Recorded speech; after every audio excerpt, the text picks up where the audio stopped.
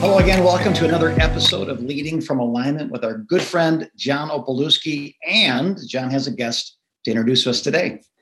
Yeah, Jim, it's good to be with you on the podcast today. We do have a special guest with us today. His name is Karl Vaters. Karl is a pastor. He is an author, and he's written 3 books, I believe. And one is called Small Church Ascent. Oh, 4 books. Okay. Well, the 3 that I'm aware of are Small Church Essentials, The Grasshopper Myth, and 100 Days to a Healthier Church. Karl, what's the one that we're missing? Just a little over a year ago, I wrote the Church Recovery Guide about coming out of a time of crisis.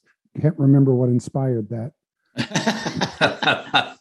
Something in church history, I'm sure. Something, yeah, way long ago. So Karl's heart is to help pastors of small churches, and the vast majority of churches in the United States would be considered small, and his role is to resource them to lead well, to capitalize on some of the advantages really of pastoring a small church, and he believes this, and I appreciate this so much about him, that big and small churches can and should work together. And I mean, that reflects the heart of what we do at Converge Coaching and through this podcast. And so, Karl, welcome to the podcast. We're so glad that you carved time out to be with us. Thank you. It's great to be with you today. Yeah. So, Karl, to help us to kind of get to know you a little bit better, tell us a little bit about your story, where you're from, how you came to Christ, that kind of thing. Sure. Excuse me. I'm actually a 3rd-generation pastor. My grandfather was a pastor. My father was, and my father's still alive and kicking today, but has retired for a few years. Born and raised in Canada. And when I was 16, we moved to California, and I've lived here ever since. Felt a call to go into ministry. Fought against it for a little bit because I didn't want to be going into it because it was the family business. That's not a good, there are other things you can go in as a family business. Pastoring, you really got to have your own call. And so it took a little while to kind of sort that out. But then when I did, so I've been now in pastoral ministry for about 40 years. The last 29 years, I've been here in Southern California, Orange County, just 8 miles south of Disneyland. And the church we came to had been through 5 pastors in the previous 10 years. Wow. And we had come out of a church that was just a toxic environment. And I was almost ready to leave ministry. So a wounded pastor and family came to a very wounded church. They had a dozen people on a typical Sunday, 30 on a really big Sunday. Very small building, but on a big major street. In fact, on one of the streets that actually borders Disneyland, 8 miles to the north. So tens of thousands of people pass by the door every day. So I thought, well, we'll get this thing big in no time, and then onward and upward. And it didn't quite work out that way. It did get healthy. It did get somewhat larger, but it never got big, and it didn't keep relentlessly growing like the church growth books told me should happen. So I kept looking around going, what's wrong? What am I doing wrong? The church seems healthy, but it must not be healthy because the numbers aren't multiplying like they're supposed to if the church is healthy. And through that, almost left ministry just in discouragement and frustration, thinking, I must be messing this up. And I actually spent some time with a Christian counselor who asked me at one point, if it wasn't for the numbers, would you call your church a healthy church? And he barely had the question out of his mouth, and my answer was so automatically, yes, it's amazing. He almost sat back in his chair and went, okay, this is not like a maybe this is healthy. This is like, so then why are you worried? I said, well, because I must be missing something. The church cannot be as healthy as I perceive it to be if the numbers aren't matching it, because everything I'm reading says healthy things grow. And if I'm not getting bigger, then I must be missing a point of health somewhere. Yeah. But everything I can see looks like it. And then he said a phrase that changed my life. He said, you have to figure out how to redefine success in ministry. You have to define success in ministry without numbers attached to it, because it's killing you and it's killing your church. Yeah. And I said, I don't even know what that means. He says, yeah, I don't either, but we have to figure that out together. That started me on a journey to where I am today to figure that out. Jim uses this terminology quite a bit, that when we get to heaven and we're going to hopefully hear, well done, good and faithful servant. Jim, would you speak to that just a little bit? Because I think that really kind of maps to what Karl is saying here. Yeah, well, I just had a friend that pastored in Flint, Michigan, one of the most dangerous towns in the United States, top 3 miserable places to live for, in the last 10 years. And after 14 years of great fidelity, he was done, felt a release, and came back to 20 miles south to Fenton. and just 20 miles difference, he came back really dejected, had failed. It never grew. It never succeeded. And so I just led him through the exercise to some degree that your counselor did. Just that, if you went to China and you'd led 100 people to Jesus over the course of 14 years and discipled them, and never had more than 20 people in your group, but you rescued people from perishing, we'd be welcomed back as a hero because you went to China. Yeah. And I promise you, going to Flint, Michigan has some large challenges, maybe some that are larger than going to China. And you're defining your success poorly. So he's going to ask you, did you do the best you could do? And did you do it faithfully? Well, then, well done, good, and faithful. Quality and fidelity is measured in a way that numbers are just not. Yeah. Well, speaking of Fenton, Michigan, we may know the same person. Is it Chris Vitarelli? Oh, sure. Yeah. Yeah, I know Chris. Chris does a great conference. He's been doing it almost every year for the last several years for small church pastors in Fenton, Michigan. Yeah. Really? He's never told me that. That's so funny. I got a beef with Chris. You never invite me to your conference. Yeah. No, it's great. They've done a beautiful job with their building there. It's one of those older classic kind of buildings, and when you walk in, it just feels so new and fresh and inviting. They've done a great job there. On South Holly Road. I know it well. Yeah. Yep, I do too. So Carl, how did you make the, in your mind, as you process this with your counselor, and now you're helping churches that are smaller, let me put it that way.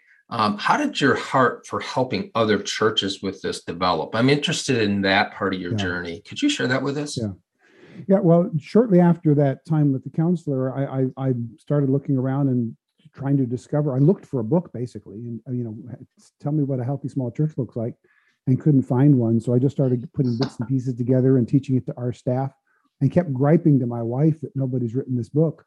Nobody's written a book about this, until finally she just kept telling me, you got to write the book. And I finally, just in exasperation, looked at her and says, I'm not writing a book. Nobody knows who I am. Nobody's going to buy a book by me. And she looked at me and she said, okay, you want a book about small church pastoring? Who's going to write that other than a small church pastor? And how many famous ones do you know? So if you want, quit complaining and write the book. So that's where it came from. I wrote it out of my own frustration and not being able to find it. I actually wrote it. So my first book is The Grasshopper Myth. I wrote it, and then just after I was written, I felt like, oh, I've done that. I let it go. I just let it sit on my computer. I didn't think about it. And then six months later or whatever, she's asking, where's that book? I said, no, I wrote it. It's just on my, it felt like a journal. I just got rid of it kind of.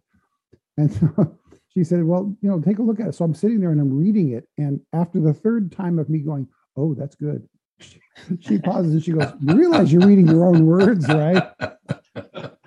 I said, yeah, but it's been 6 months. It feels like somebody else's stuff. And if it's ministering to me after just 6 months, then maybe it will help others. So I refined it and put it together and self-published it. And to my absolute shock and amazement, it started selling like crazy. And then I started the blog and it started getting traction like crazy. And it turns out I'm speaking into this huge underappreciated and under-resourced segment of the church, which is half of the Christians in the world who go to a small church and 90% of lead pastors who lead a small congregation. And yet 90% of the information out there comes from and or for a large church. And very, very little is written from or to a small church perspective. Yeah. I recognize that same thing. John and I have taught on this in seminars, is that we define success as numbers. So we want successful people to teach us how to be successful. And if bigger is better, then everybody that writes the book, speaks at the conferences, does the blogs, has a large base, a large social media following, a lot of, we call it success versus obedience. A church of 2,500 or 25,000 has certain characteristics. They function under certain principles. Tell us about your insights. What are the principles? If I'm pastoring a church that has 100 people in it, 200 people in it, 50 people in it, as many as 250 people are down, what are the principles that you would look at? If you're talking to me like, I don't know how to pastor a church of 100 people, Carl, help me. How do I pastor? What am I looking for? What are the gauges I should pay attention to on my dashboard? How should I lead? What are your insights in that area for our listeners?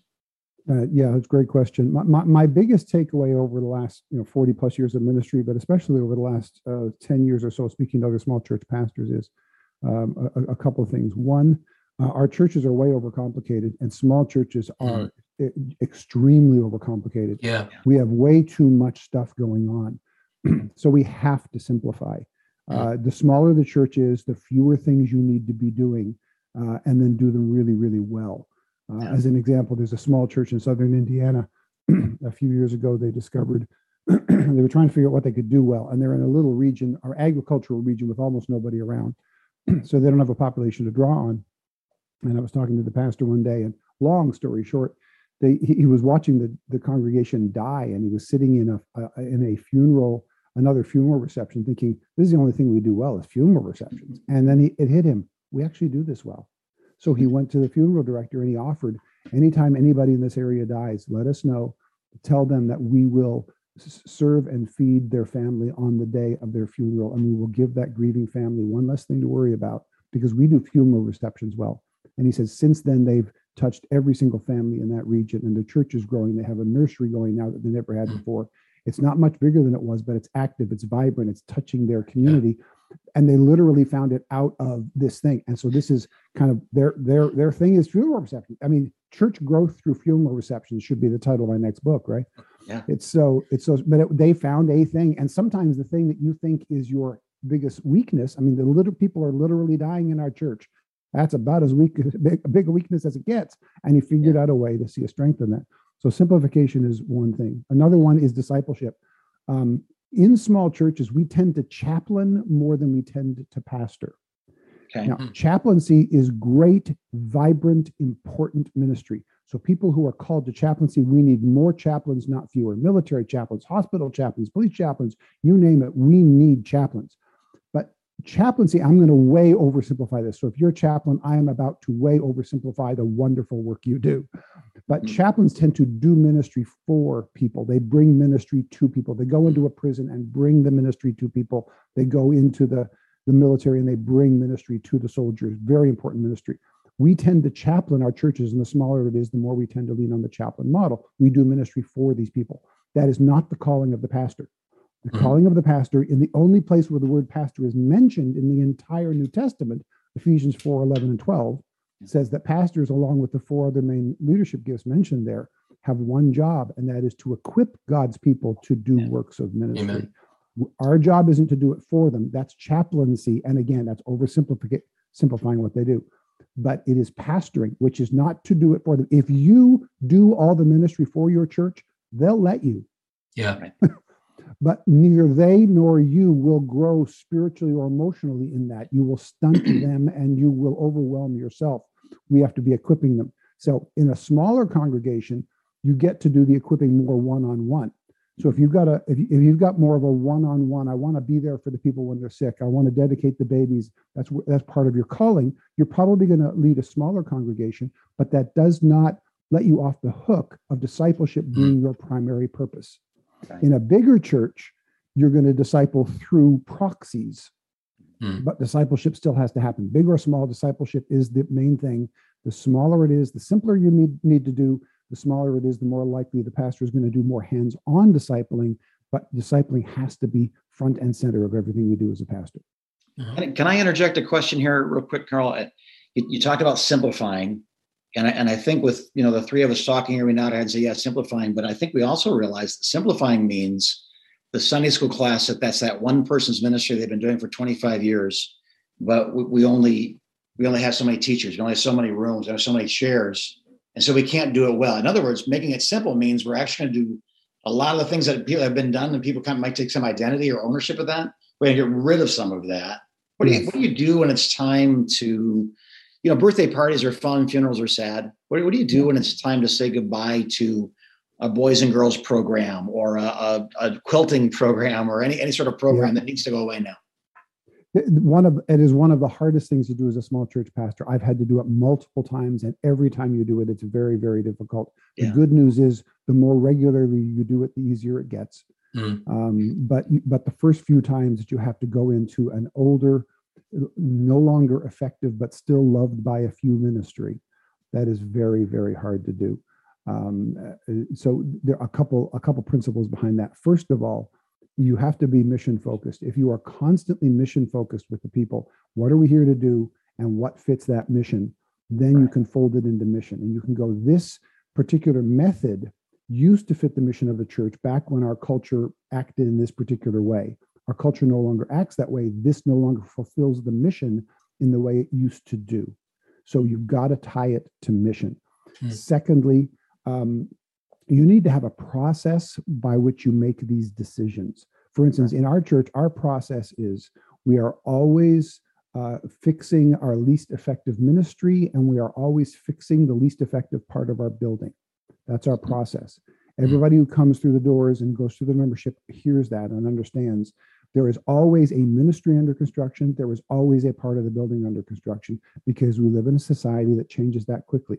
So we look at the list of things and we go, okay, right now, let's say seniors is our least effective ministry. It's not a bad ministry. It's not wrong. We still want to minister to seniors, but of all the ministries you're doing, that's the one that's least effective right now. So how do we make it more effective? And then as you make it more effective, then people understand the reason for it. And then something else is the least effective, and you fix that. When people know the process, then they're not surprised by all of a sudden we're changing this. Why are we changing that? I don't know why, because the pastor went to some conference that said this is the cool new way to do that. No, this is our process. So people need a place of comfort. And for most people, the program itself is the place of comfort. We need to replace it so that the process becomes their place of comfort. Oh, that's good. If they can rely on the process, then they're okay with the changes. Churches, we think the churches don't like change. What I've discovered is churches have a harder time with surprise than they have with change. No, that's good. If they can understand the why, they'll go with you further. Right. And that is so good.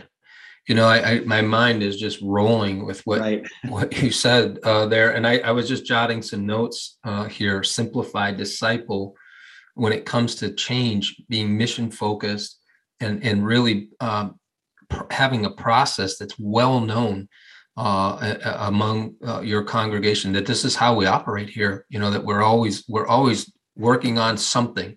And I love that so much, because Carl, I think that, Jim would probably echo this, that I hear pastors tell me quite a bit, well, I can't, I struggle with executing change within our congregation. There's always a lot of pushback. There's always, and I think you said something that I think was so important, that there's this surprise factor that people push back against. I'm one of those people. I don't like surprises. I don't even want my family to throw me a surprise birthday party. That's how much I don't like surprises. And so I wanted to just push up on that, because I felt like, as you were saying, that those are the things that were really hitting me. And I assume that the people who are the leaders that are listening today or watching this podcast, I would assume some of that is going to really register with them too. So I just wanted to emphasize that as well. Listen, Carl, I have another question for you. And as we're already getting close to time here, believe it or not, for Pod 124, but what would you say to encourage pastors who are listening or watching today who lead a smaller church? What would be a positive next step or two, or maybe even three, for them to take from your perspective? The first step, I've discovered this, I've been doing this for 10 years now. And so when I first wrote my book, I wrote it from my perspective and thought it was universal, and turns out some of it isn't. But now I've traveled all over the country and all around the world the last 10 years. And so I've discovered a handful of principles that do appear to be universal. And without question, the primary obstacle to small churches becoming healthier is that the pastor and leadership doesn't know that a small church can be healthy while it's small.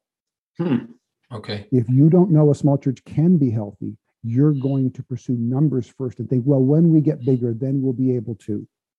Right. And no, you can't. If you take an unhealthy small church and you just make it bigger, then you've got an unhealthy big church. Yeah. And that's not better, that's worse. Right.